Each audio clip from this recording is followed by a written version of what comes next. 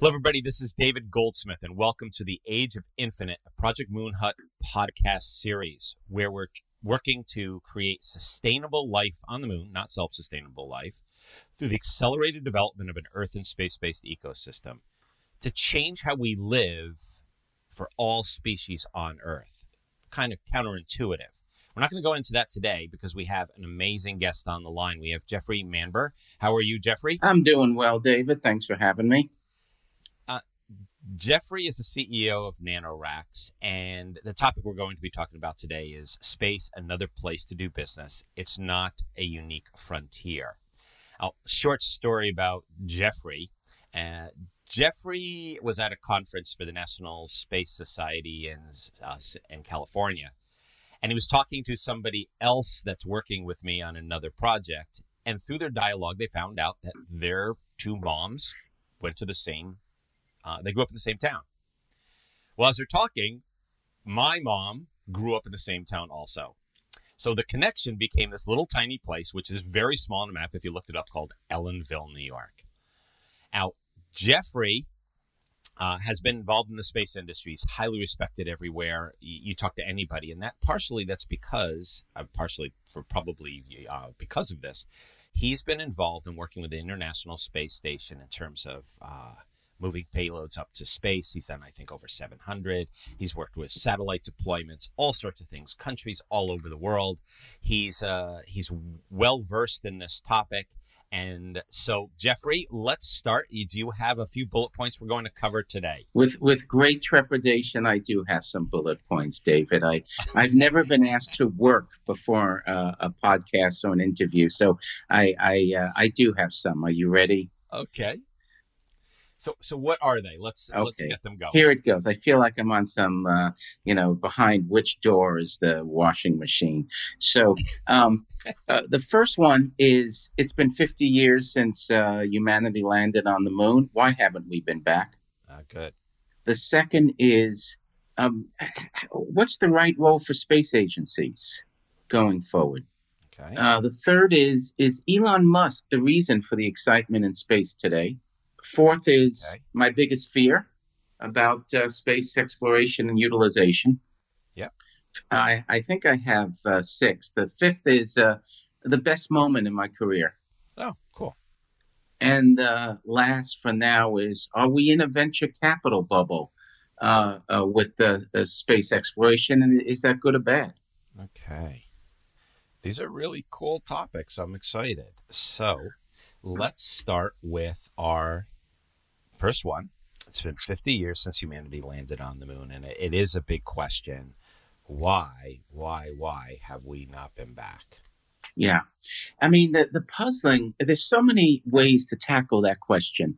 I mean, extraordinary, probably one of the most extraordinary observations in the last 150 years was made by Moore and Moore's law. That technology, keeps doubling and doubling. What an extraordinary observation to have been true for so long. And Moore's law is inherently American. And the reason why it's inherently American is it assumes certain things that we in America take for granted. It assumes that there are markets that are behaving commercially. It assumes that the government has the normal, proper role of emerging markets, which is to support and to guide, but not to overregulate and not to compete against. And we'll talk about that more when we get to. So I've got to ask this question. Yeah. Right in the beginning is, did you come up with this, or did you hear this, or did you read this? Because I've never heard this. It's fascinating. I'm from Ellenville, David. I'm a bright boy. I mean, so no, these are all, I've spent a little time, about 3 decades, thinking about this. Okay. So it's absolutely amazing. Yeah. It's my mind is racing. Yeah. So I love it.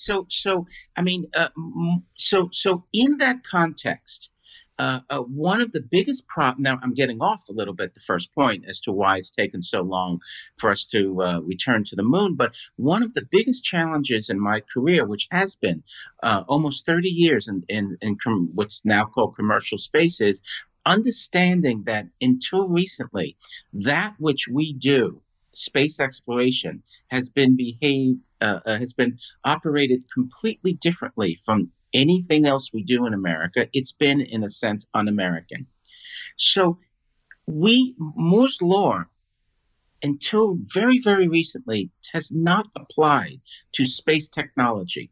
It has not applied to space programs. It has not applied to launch vehicles. It has not applied to space stations. We launched the space program because of a politician, John F. Kennedy. And he Yep. did an extraordinary disservice, in my opinion, by creating a government organization that would run an activity. And in so doing, he made this a political program. I mean, we can spend, the whole evening talking about No, this one. it's Yeah. So, whatever you. I mean, yeah, no, I I've have got it. different. I understand the concept, Right. and it's fantastic. So you're saying that because it was un-American or because it was set up this way, that the populace or did not get engaged in the same way, and we didn't have the Moore's law, we didn't have the markets, we didn't have all of those extras that made the market move. Correct. And is the extraordinary thing about America, okay, is the fundamental speed. It can be destructive. It can be have negative impacts on certain parts of society. But the extraordinary characteristic of American markets is we move forward. And we have not been able to do that until now in space exploration. So the politicians funded one program. Then they funded another program, Skylab. We'll talk about that. Then they funded a third program, Space Shuttle. Okay. I don't know if I'm in the mood to even talk about that, but they funded the space shuttle. Don't have to. And at that time, David, the United States of America was single point dependent on getting to space. That's as if saying the United States of America was single point dependent on getting on the internet, or was based on one car or one plane manufacturer. I mean, what a disgrace to the way we as a country do things, to have a single point dependency on taking humans and cargo into space. And so the result was, as go the politicians, went the program. And in many ways, the extraordinary nature of the Apollo program, it was a product of the Cold War. It was an instrument against the Soviet Union. It served its purpose. We got to the moon first. We regained our pride. I don't know if it was lost incorrectly after the so-called Sputnik surprise. I don't know if we should have felt we lost something, but we did feel that. We regained our pride. We put into place much of the infrastructure that American industry was able to take advantage of and capitalize in the late 60s and early 70s. And it did far more than Tango, not Tango. What was the juice called? Tang. Tang. Yeah, I was ready to dance. Tang. And That's it. Far more than Tango. I'm thinking, I've lost you on this one. Yeah. So I think that I mean, it did have benefits. I'm saying it had political benefits. Yeah. The Apollo program. It did have industrial benefits. But so to summarize and sort of finish this point is that if you're an outsider and you're wondering why we could get to the moon with slide rules, literally, and primitive technology, and it's been more than half a century and the clock is ticking, it's because we did not put our best foot forward as we do in this country. We made it a political program, and we should keep that in mind tonight and in the future. Over the next couple of years, as we talk about the extraordinary progress being made now, it's because it's becoming more of when you say it's becoming a commercial program, you're really saying it's becoming a normal place to do business. Yeah, I've heard all sorts of reasons, as you probably can guess, as to why we've not been to space. Then to back up into the moon, and as we haven't done what we expected, and this connects many of those dots that I've heard. So it's a very interesting angle, and I love it. I think it's got a lot of traction. Yeah. So thank you. That's great. Okay. So I guess the next one is the right role for space Yeah. agencies. I guess that's what we're going to. Yeah, and as you can imagine, maybe from the first discussion, I have a love-hate relationship with NASA, and today NASA is very important to me, and is a good partner at NanoRacks, and we can talk about that. But basically, I have held a grudge my entire career that we have a space agency. And why do we have a space agency? We don't have an internet agency. We don't have a car agency. We don't have a bioengineering agency. All fundamentally important to this country. So why do we have a space agency? Well, again, we go back to the first point that it was created by John F. Kennedy, and he was a politician, and he took a group of government officials, and he pulled them together, and he said, "Verily, I will give you money." And Lyndon Johnson made it happen, and we had a space agency.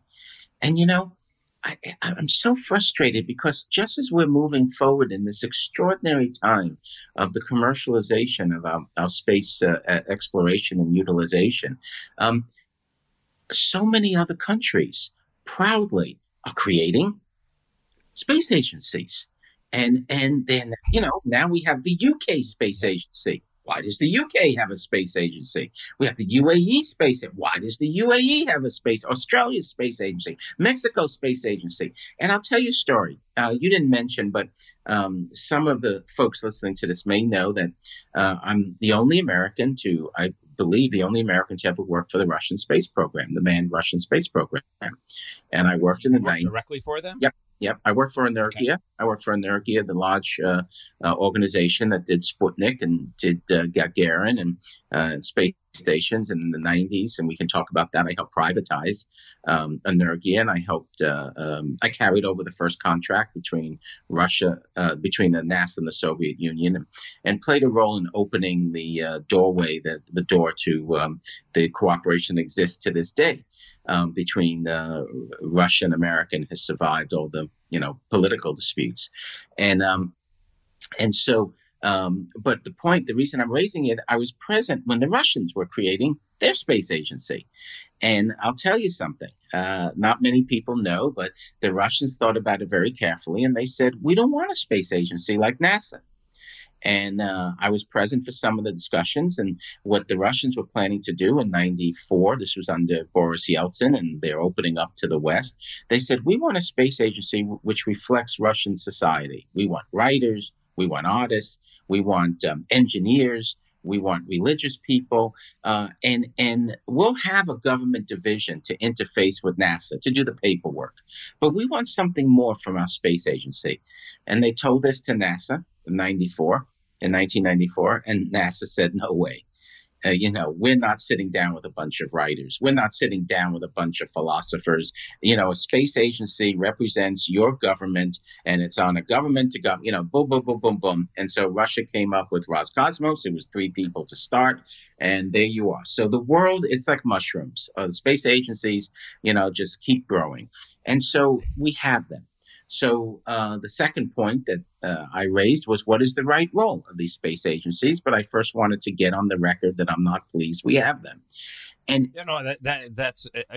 that's why this podcast is here, because I'm hearing from individuals stories that are I think will help to reshape the thinking that people have behind where we are and why we are and what we're doing in the future. So this is fantastic. You're an optimistic man, David. Okay, so I've spent my career trying to do one or two things. Make space a normal place to do business, and probably one of the most fundamental ways to begin that journey is to have government as a customer. And over, I've been fortunate. I've been able to testify before Congress more and more in the last few years, and be able to speak to newcomers in the industry. And folks are always asking me, "What's the single most important thing, Jeffrey, if you were in a position to, wave that magic wand, what should we change?" Over and over since the '90s, it's been government as customer. Okay, so where the government goes out and it procures goods and services. In our case, it's space goods and services. And in the 70s, well, I won't go into the 70s don't exist. In as we began in the 90s with the collapse of the Soviet Union and the emergence of commercial space activities in Russia, there was a fundamental drive by a number of people, including myself, to try and get, and it began in the 80s in the States, to try and get NASA to behave as a customer. And you began to see that with the first, the cargo missions, they're called CRS-1, where NASA stepped up and said, okay, the shuttle, we're sending humans to the space station. We shouldn't be sending missions with human beings that have just cargo in them. And, why risk human beings when it's a mission to send food and other, basic supplies to the space station? So they came up with a contract, exists today, called CRS-1, Cargo Resupply, and they awarded it to a number of people. There were some lawsuits, and in the end, it emerged that Elon Musk, SpaceX, and Orbital Sciences emerged as the winner. And for the first time in our space program, NASA was not saying we're going to design the vehicle, the launch vehicle, we're going to develop it, we're going to manufacture it, and we're going to run it. No, they said, okay, we'll pay you for the cargo that goes to the space station. And Orbital Sciences had to develop their vehicle, and SpaceX began developing their vehicle. And so CRS was the beginning of a change in what's called in Washington the public-private partnerships that exist between government and industry. And it was a very important change. And then next we had the voluntary, in a sense, I jump in. Yeah. The entree to NASA for me, I don't know if you recall, was the portal, the public-private partnerships out of NASA with Dan Rasky. Yes, and that's right. That's right. So that's exactly where I came into this. That's right. And it's new. And for example, at NanoRacks, we were started 10 years ago. And over the past 2-3 years, every 2-3 years, our relationship with NASA deepens. And it's actually germane to this point. I mean, NASA for us at NanoRacks is a landlord because we use the space station. They're sometimes a customer. They're a safety regulator. And they're still sometimes a competitor, but not as much as they used to be. And so the role of the space agency has to be as a customer. And I'll tell you just one cool thing coming up now that I'm very proud of, but it again explains how the role of space agencies is changing before our eyes. NanoRacks has just picked up a very exciting contract from the UAE Space Agency. The UAE Space Agency, as we have this interview, has announced and is preparing for a UAE citizen to fly to the International Space Station through the Russian space station commercially. Let's stop right there for a moment. How different than it used to be. Russians used to only send people diplomatically. We used to send people to the space shuttle, on the space shuttle, foreigners diplomatically. We'd fly a Saudi citizen at no cost. The Russians would fly a Vietnamese citizen at no cost. Those days, now it's a commercial venture. Now it's a commercial venture, and I'll tell you in a moment the beginning of that. But right, I want to share. I was just with Nabila Al-Shamashi. Uh-huh. She is the Consulate General of UAE. In Hong Kong. I was smoking a cigar with her, and we were talking about exactly this. So this is fantastic. Cool. So the UAE has formed a space agency. They've announced missions to Mars. Their goal is to go to Mars, and they want to begin to train an astronaut corps. And instead of having a diplomatic relationship, they commercially reached out to the Russians, and it's agreed by the UAE that NanoRacks will be doing the research for their astronaut on the space station. So here you have a sovereign space agency non-U.S. sovereign space agency, working with a non-U.S. Sovereign space agency commercially, and yet reaching out to an American company to do the research portion of the mission. That is the right role of the space agencies, to behave in a normal way, to behave as a customer, so that the commercial sector is willing to invest, is willing to be imaginative, is willing to have competition, and you begin to create a market. So that is the right role for space agencies. We're seeing that transition. It's 15. Who if you were to put a finger point, if you were to say, this is when I felt it, this is when I understood it, this is the person who did it, is there a moment in time where you just said, wow, Yes, it's doing it? yes, and you will be shocked at the moment in time. That's why I'm asking. So in the 90s, I was working for the Russians. And as I used to say, I don't say it as much because it's not as true now.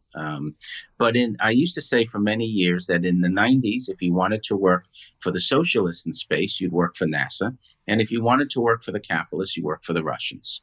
And I like to work for capitalists. So I was in Russia, and I was helping to privatize the great previously Soviet organization Energia. As I said a moment ago, they did Gagarin. Minor moments in space exploration history. They did Gagarin. They did Sputnik, the first woman, the first pictures from the far side of the moon, the first space stations, and during the time of perestroika. Boy, I haven't said that word in a while. Perestroika, the opening up and changing of the Soviet Union, the Soviets really commercialized three programs. Really, the only three programs they had which were world class. One was the Bolshoi, the ballet. One was Aeroflot, and the third was their space program. And so the head of Energia was a crusty Soviet patriot called Yuri Semyonov, to be exact, Yuri Pavlovich Semyonov. And through a series of things, including at the request of Gerard O'Neill, the great space pioneer visionary, I went to Russia and met with Energia. And soon enough, long story, won't go into it now, they invited me to join and represent them in the States. And after clearing it with the White House, no fool I from Ellenville, New York, I got it in. I got a letter from the first Bush White House. They couldn't endorse it, but saying how interesting that you're beginning to work with the Russian organization Energia. We wish you the best of luck. And so the reason I joined with them was Semyonov said to me, I want to be a private company. I want to be on a stock exchange. I want to, and this is a loyal Soviet/Russian patriot of the 90s, early 90s, 80s.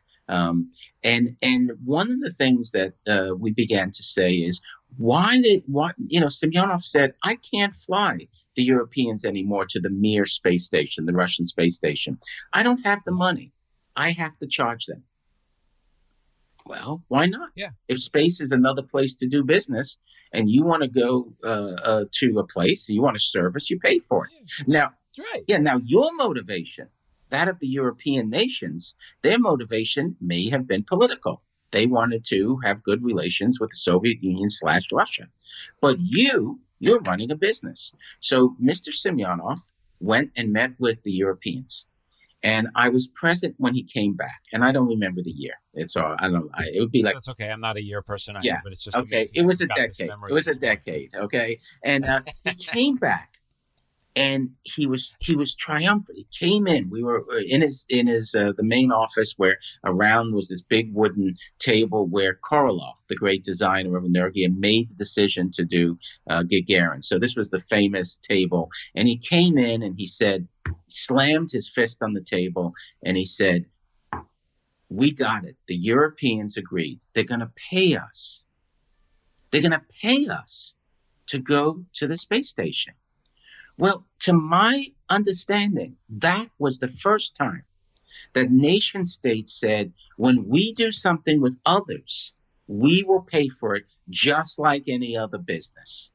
And the reason I was in that room was Dan Golden, the then head of NASA, was in Moscow. And Semyonov said to me, I'm going to do the same with the Americans. And I'm like, go for it.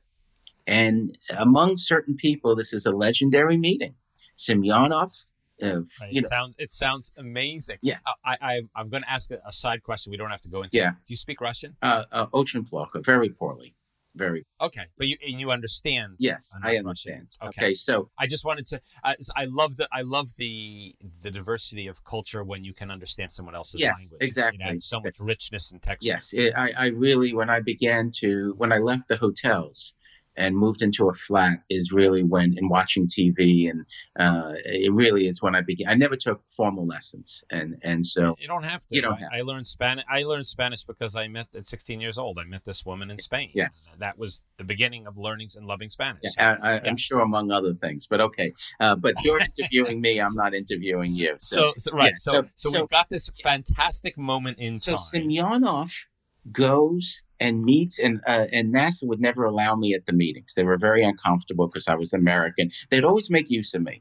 Okay, they were hypocrites at that time. They'd call me up and say, "Okay, Jeff, what's happening here?" But I wasn't allowed in the meetings, and so they go into the meeting.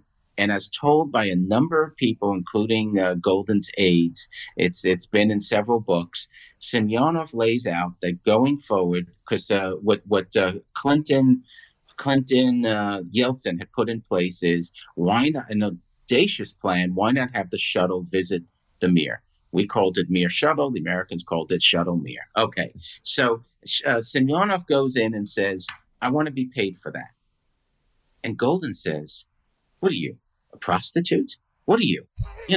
What are you? A beggar? No, I'm not paying for this." And he leaves, storms out of the meeting, and goes across town and meets with the head of the Russian Space Agency, which was then 3 people. And the head of the Russian Space Agency says, "Sure, we'll do everything for nothing." And for several years, NASA it was one of the reasons why the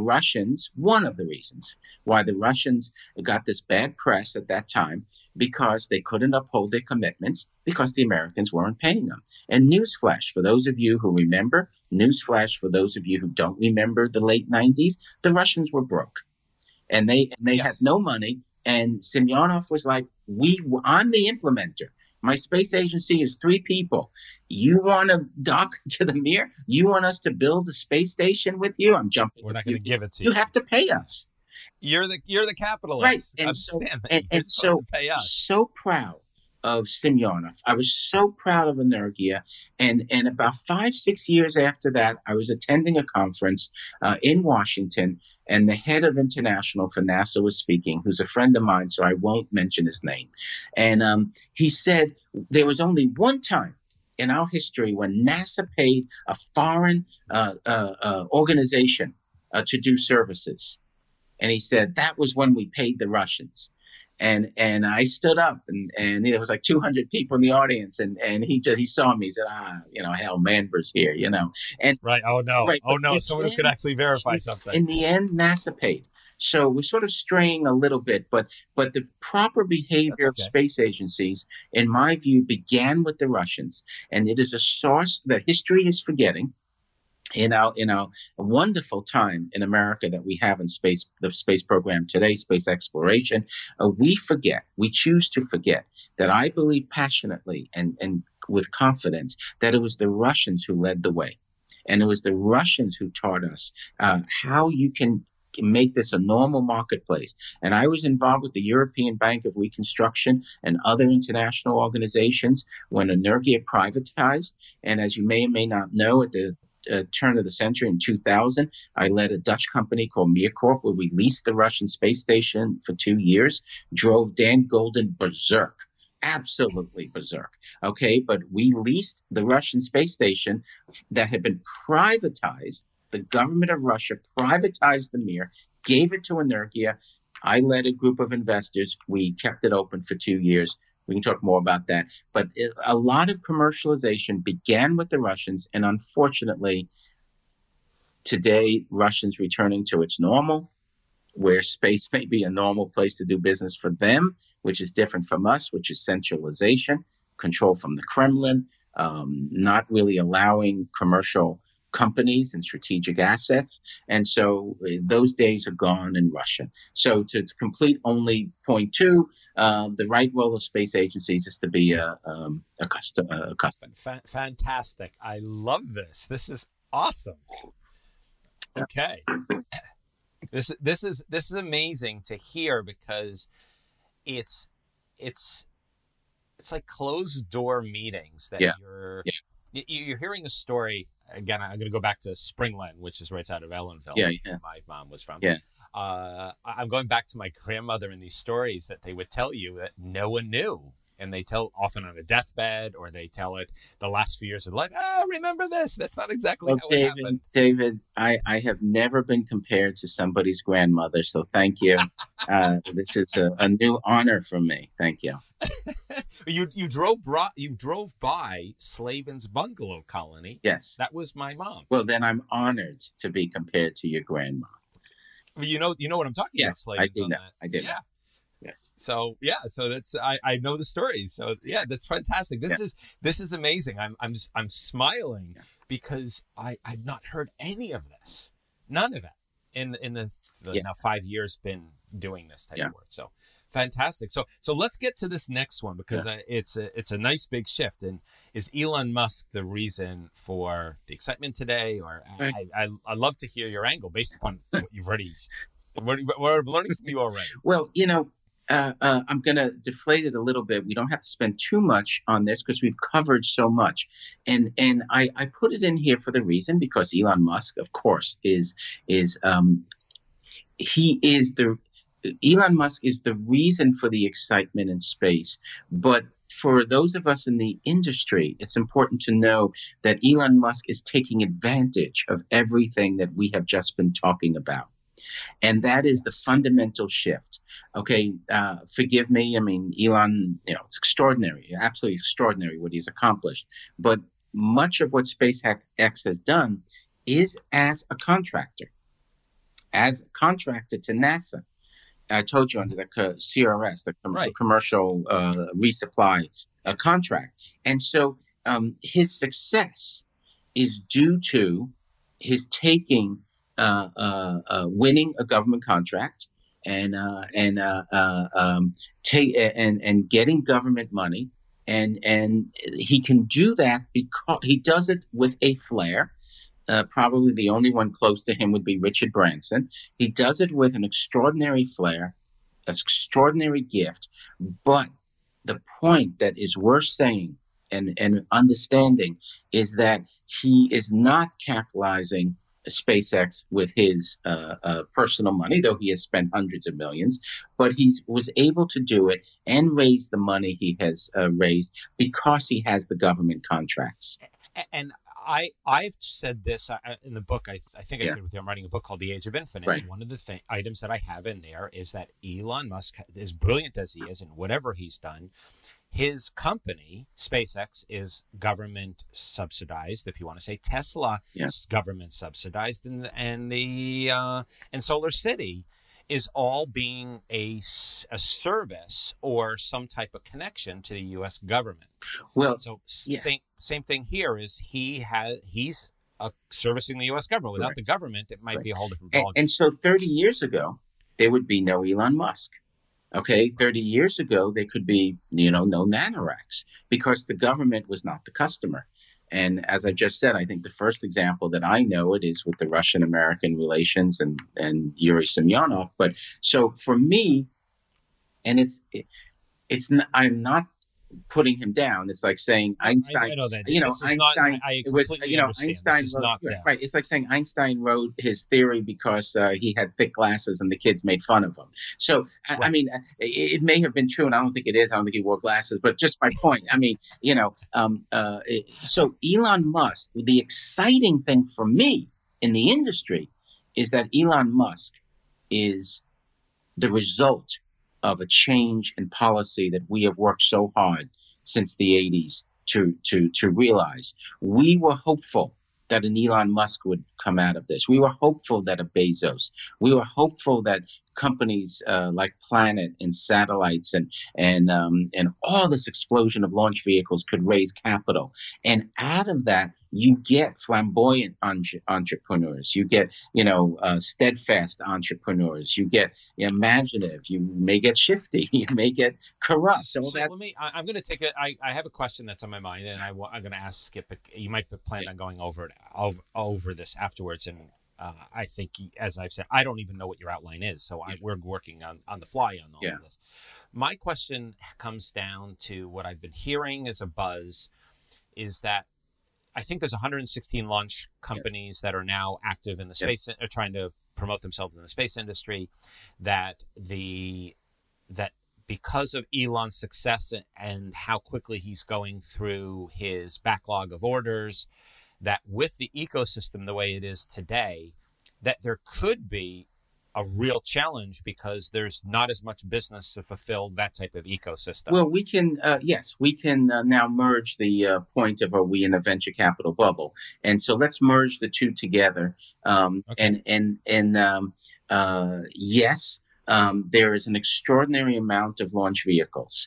And when you unleash the imagination of the private sector, when you have a commercial marketplace, you have these bursts in liquidity. You have these bursts in technological advances. So I just saw, and again here, I'm not in any way making fun or light, but I just read an article saying there's 2 rocket companies announced in the state of Maine.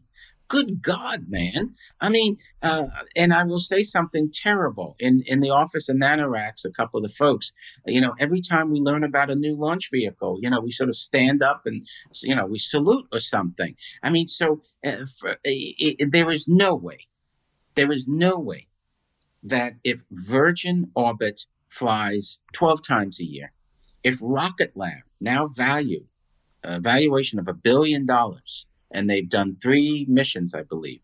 If they fly 12 or 14 times a year, if Vector comes along, if the 3D printing one, I forget now, comes along, and NanoRacks, we've deployed over 200 satellites from the space station, and we'll always have a niche from the space station. There's reasons for that, and so we continue to grow and deploy satellites. And then you throw in India, the PSLV, you throw in the Russians, you throw in the French. Okay, you throw in the Chinese bursting onto the market. So let's say in 4 years you have 60, 70 missions a year. Does the market support it for satellite deployment? No. The answer is no. And so what will happen? Well, what usually happens in a commercial marketplace, it's like a forest fire. Okay, forest fire will sweep through the industry, and the hardiest will survive and will emerge stronger. At NanoRacks, we call ourselves a destination company, and we won't really get into it tonight, but we're engaged. Not only are we the largest commercial user of the International Space Station, but we have significant, serious plans to have our own platforms in different orbits over the next 5, 6, 7, 8 years. And part of the reason for that is all of these launch vehicles. And so we see the shakeout coming in 5, 6 years. We see margins coming down, price coming down per kilogram. And I want to be the destination that takes raw materials for in-space manufacturing or for tourists or whatever. So we're in a bubble. And I'll tell you, and I'll be honest and say at NanoRacks, since we're a destination company, it's tough to raise money because we're not in the launch vehicle business. We're not in the satellite constellation business. We're not in the big data business. We're not in the Earth observation business. And so I watch with some envy, but, Elon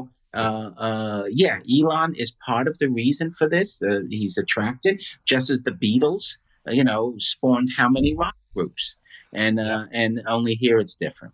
So I think we've I'll say, in the interest of time, I'm delighted to say I think we covered 2 points there. Yeah, well, first of all, you could be, as I have a company, we did computational social science, artificial intelligence, machine learning, all sorts of things. You could be in the big data business.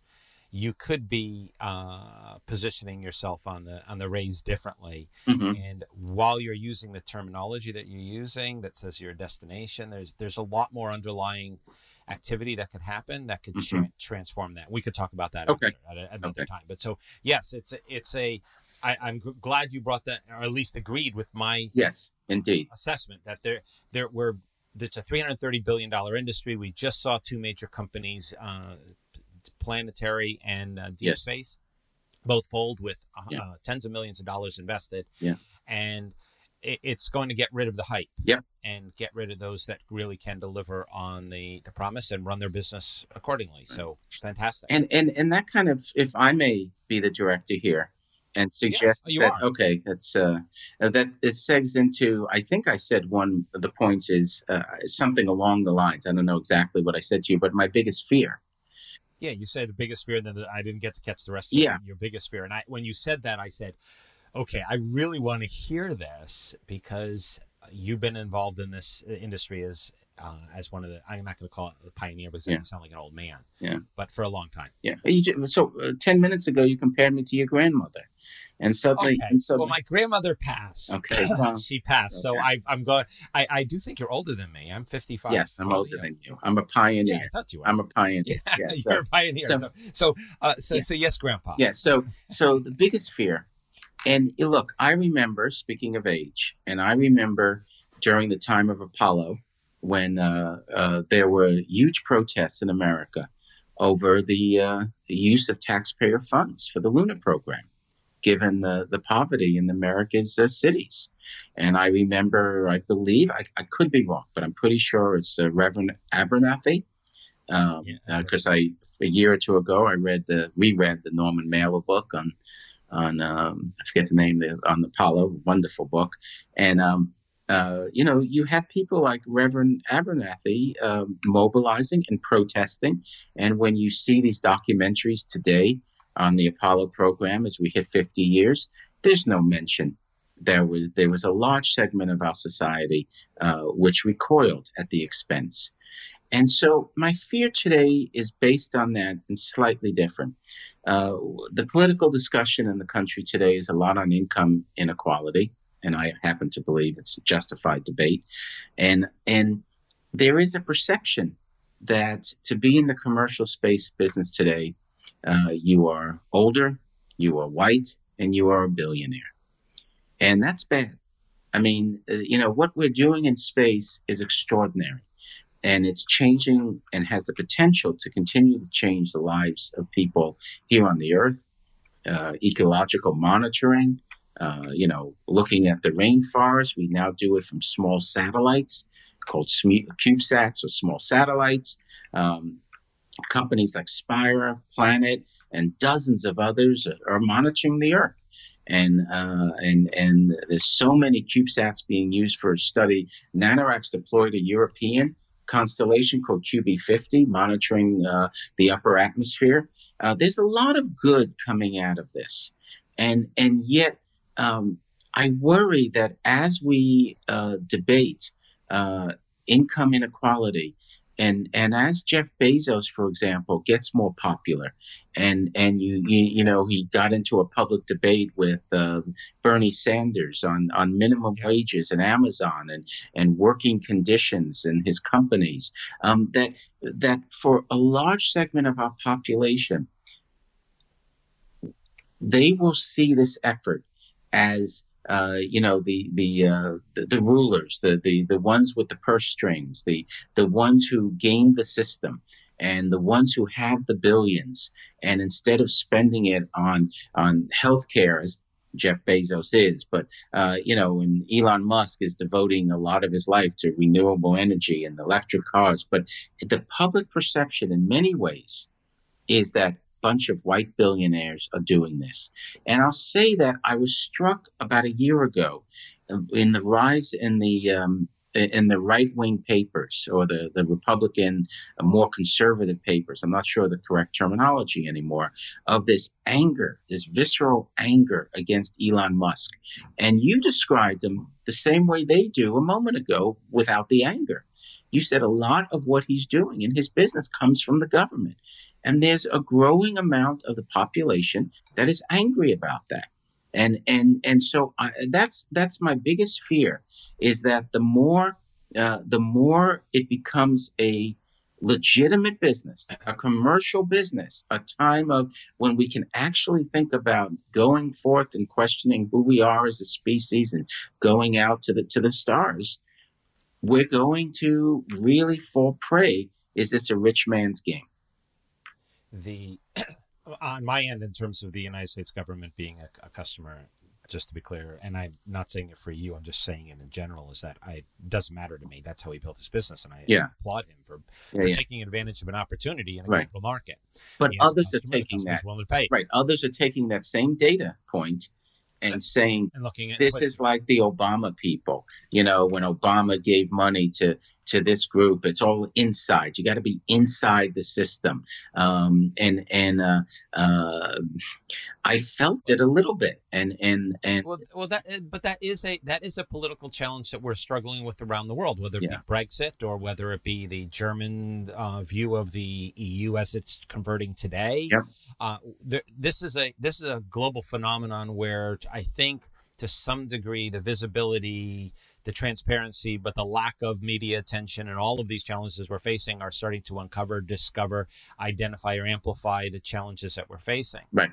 So I like the point that you're making, but if I can take a little jump off of it, and this is where you and I might want to have that conversation about what Project Moonshot is about. Yeah.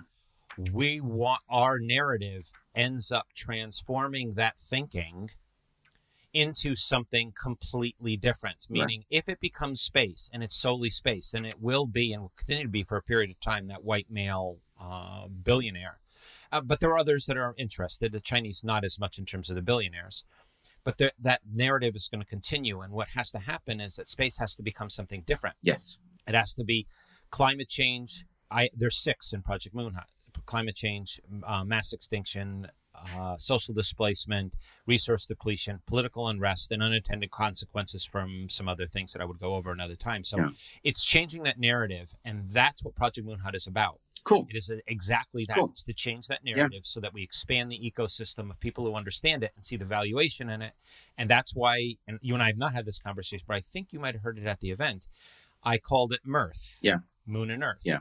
Because we live within this environment called Moon and Earth. So we'll talk at another time. But I do love how you've brought this down into your biggest fear. Are there any other fears that you're getting?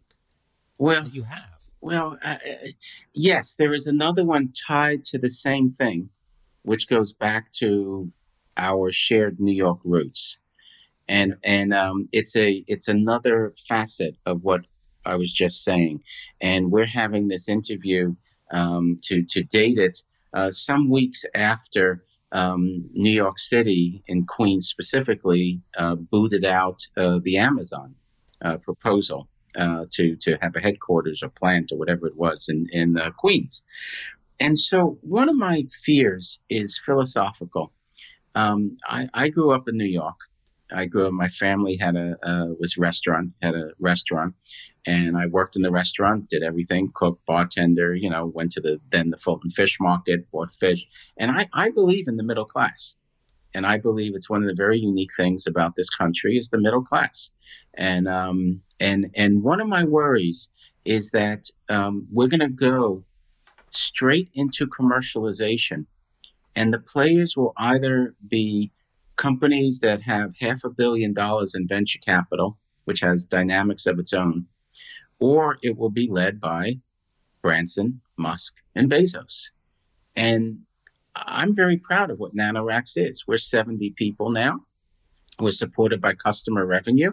I worry that they will, just like in Europe. In Europe today, NanoRacks has just opened an office in Torino, Italy.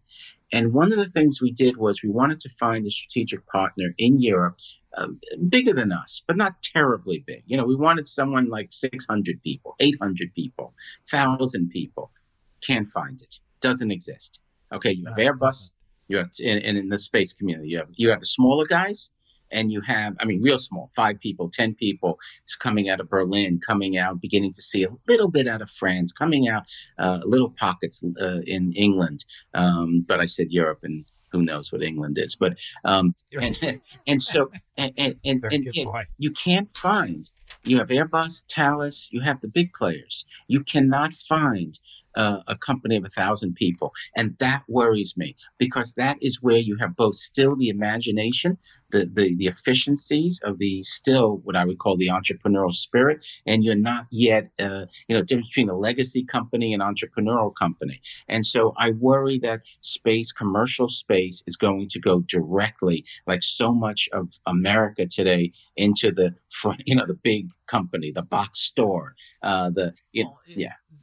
One person after an interview didn't want to share it on the interview, and this individual said that the fear in this person's mind was that military, large corporations, Lockheed Martin, the larger businesses will dominate this industry, and this new space, as they're calling it, or individuals are calling it, will not get that growth because it's really going to be dominated by the big players in the end anyway. Yeah, that's kind of what I was saying. I will say that in my career, until recently, it was some of the military folks that were the most creative.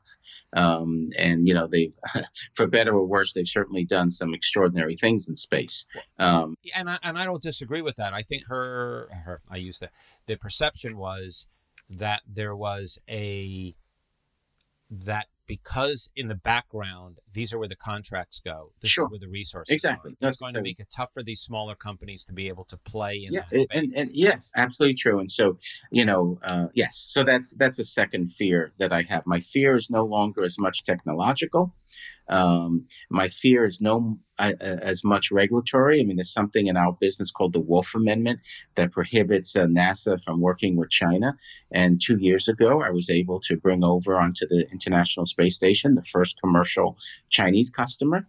Even though there's a Wolf Amendment, it was Beijing Institute of Technology on a fascinating synthetic DNA project. And so those aren't my worries now. It's the two that we just mentioned. The more sociological, the more what is this? On the one hand, I've spent 45 minutes with you saying how much I've spent my career and my life trying to make space another place to do business and as a normal marketplace. Well, we live in a time, justified or unjustified, where that may not be the best thing. And I think if I don't know if you would agree, if I was to paint a picture of the world and you looked at space, you have all of this noise from Luxembourg and the European Space Agency, and you've got it from India, and you've got UAE, Russia. Yet, when we look at Russia, I've been told by a person who's in Russia that there's only 2 private space companies in all of Russia. Yes. And then I'm speaking at the Space Forum in Luxembourg in, I think it's May or something like that. And throughout the European Union, there is not a tremendous amount of real strong activity, even though I think Lithuania is trying to get into the mix. If you were to do a size map where the bubbles are the size of how much the United States still dominates this entire sphere. And China's coming. China's coming on a commercial. China's definitely coming. Yeah, on a commercial. So and let's take the best moment. Okay. Yeah, that's a good way, I think, to sort of wind it up. So I mentioned briefly I worked for the Russians in the 90s. I worked for Energia. I headed up a company called Energia USA. And I represented the Russians and Energia, and it was a wonderful, fascinating time. The United States walked away from Space Station Freedom, elected to work with the Russians, and it was very interesting. A few years later, I was involved, as I said, in a Dutch company called MirCorp. And when I look at it's probably one of those moments, it was that we put 40 or something million dollars on the table, and we leased the Russian space station Mir.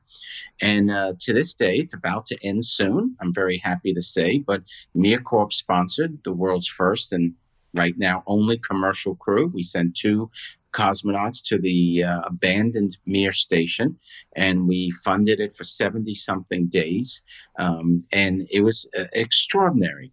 There was Why did you go to the abandoned station? We wanted to keep it. I mentioned, my career has been in space stations. The Russians were under pressure from the Americans to abandon the station, so they would focus their national interests on the International Space Station. Mr. Semyonov had been given the space station by his government. It was now private, and he behaving like a business person, wanted to raise capital and preserve the station. And I am always in favor of preserving something in space, whether it's the Mir space station, whether it's cargo ships. We fill with garbage now and destroy in the upper atmosphere, which tells you more of everything you want to know still about the industry today, that we destroy perfectly good spacecraft in space by stuffing them with garbage.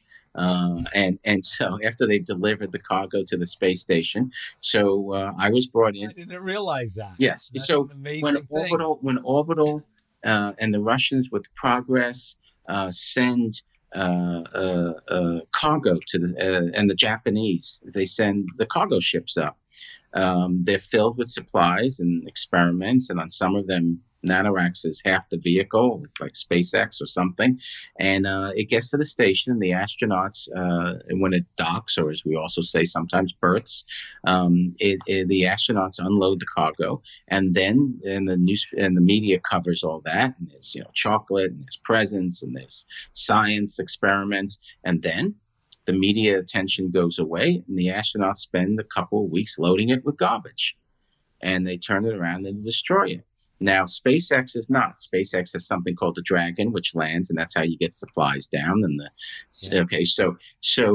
and we at Nanoracks are working on ways that we can use those cargo ships after their time has passed. We call it the greening of the space program. Okay, so it's just an extraordinary waste, but it says a lot about how the mindset was when they created this architecture 25 years ago. So at MirCorp, we came together to save the station, and I've written a book about it called Selling Peace. That was the Mir is the Russian word for peace. And it's an interesting look at what it was like being an American sitting opposite NASA during this time. And so the day of the launch, here we are. There's a lot of public pressure. All the newspapers in the world were covering this. And we were ready for our launch, and I go to Mission Control in Russia, and I'm nervous. I mean, there's a lot of pressure saying, don't do this, don't try and keep the station open. And they launch. The crew launches. They get to the station, and all the press is covering it. The media is on. The cameras were right in my face. I remember the moment. I was just so nervous. And then the next day, they dock, and they open the hatch, and they say, we come here for MirCorp, and we thank them. And they told me later, the crew, the two cosmonauts, that it was just terrible. There was just stuff dripping, and by the way, we learned a lot. We as a spacefaring people on how to fix things, and because of the MirCorp mission, because they got the Mir back up to health during their 70 days. But the point, probably the best moment that I can recall, and I'd like to say so far the best moment in my career, was the next day. Under the terms of the lease, we had a lease agreement with Energia that we would, like any lease of an apartment, we controlled the Mir to the first coat of paint, we called it. And that way, under international obligations, if anything went wrong with the Mir, it was still the responsibility of the Russians. But under the lease agreement, that once the docking took place and the cosmonauts were inside the Mir, we were now the lessee of the only space station in existence. And so I was taken aside. I didn't know what was happening. So the hatch opens. They say, we're here from MirCorp. And then two men, Valery Rumin, cosmonaut and an important official with Mr. Semyonov, and the head of Mission Control in his name begins with an S. I can't remember it right now. Solovanov or something. I'm off slightly.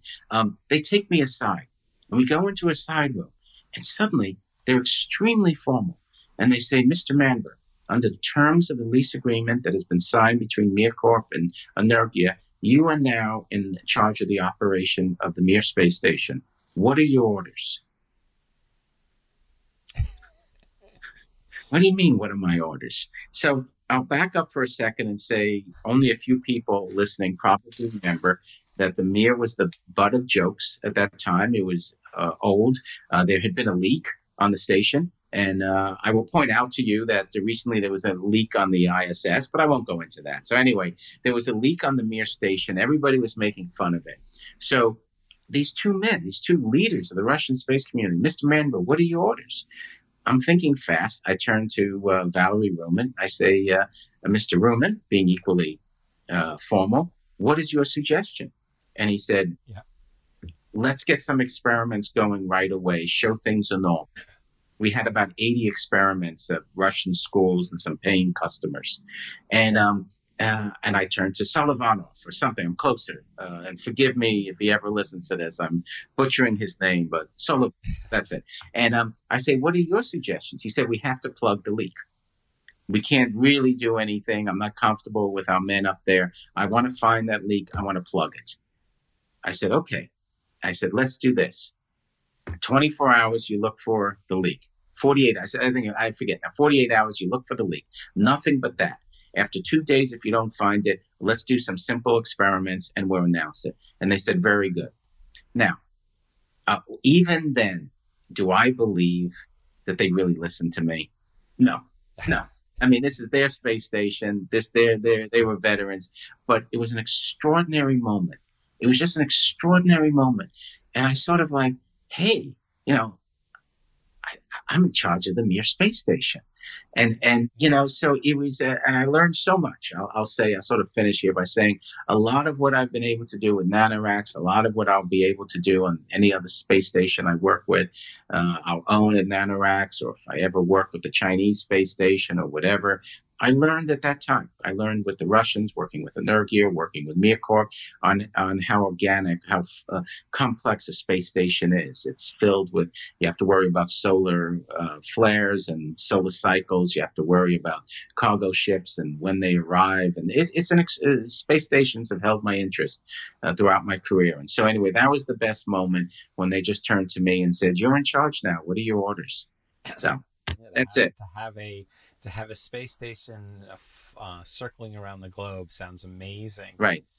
And having the American government absolutely upset with you, pissed at you in every step of the way. It was a transformational moment for me because I found what I was made of. And when the Mir came down, it was forced down by the American government, but we had $179 million in backlog. I signed with Mark Burnett of Survivor, still doing it, and NBC to do a game show where the winner would go to space and some other cool things. And had we survived, had we been able to go another year, we would have turned the corner. So it was a forgotten moment. And some folks are planning to do some media attention on it because it's the 20-year anniversary now. So it's not forgotten now. Yes, it will be. Go. It is etched in digital. There you go. So I remember it. Yeah. I was doing a series of podcasts, and one of my sons said to me at one point, you'll last forever. And what are you talking about? Yeah. This was back in the 2000s. Yeah. We're doing Zig Ziglar and Tom Peters, all these interviews. And they said, well, these will last forever. They'll be on the internet for as long as there's an internet. Yeah. I hadn't thought about it. Yeah, I did.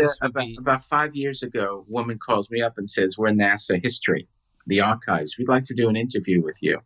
I gave it no thought.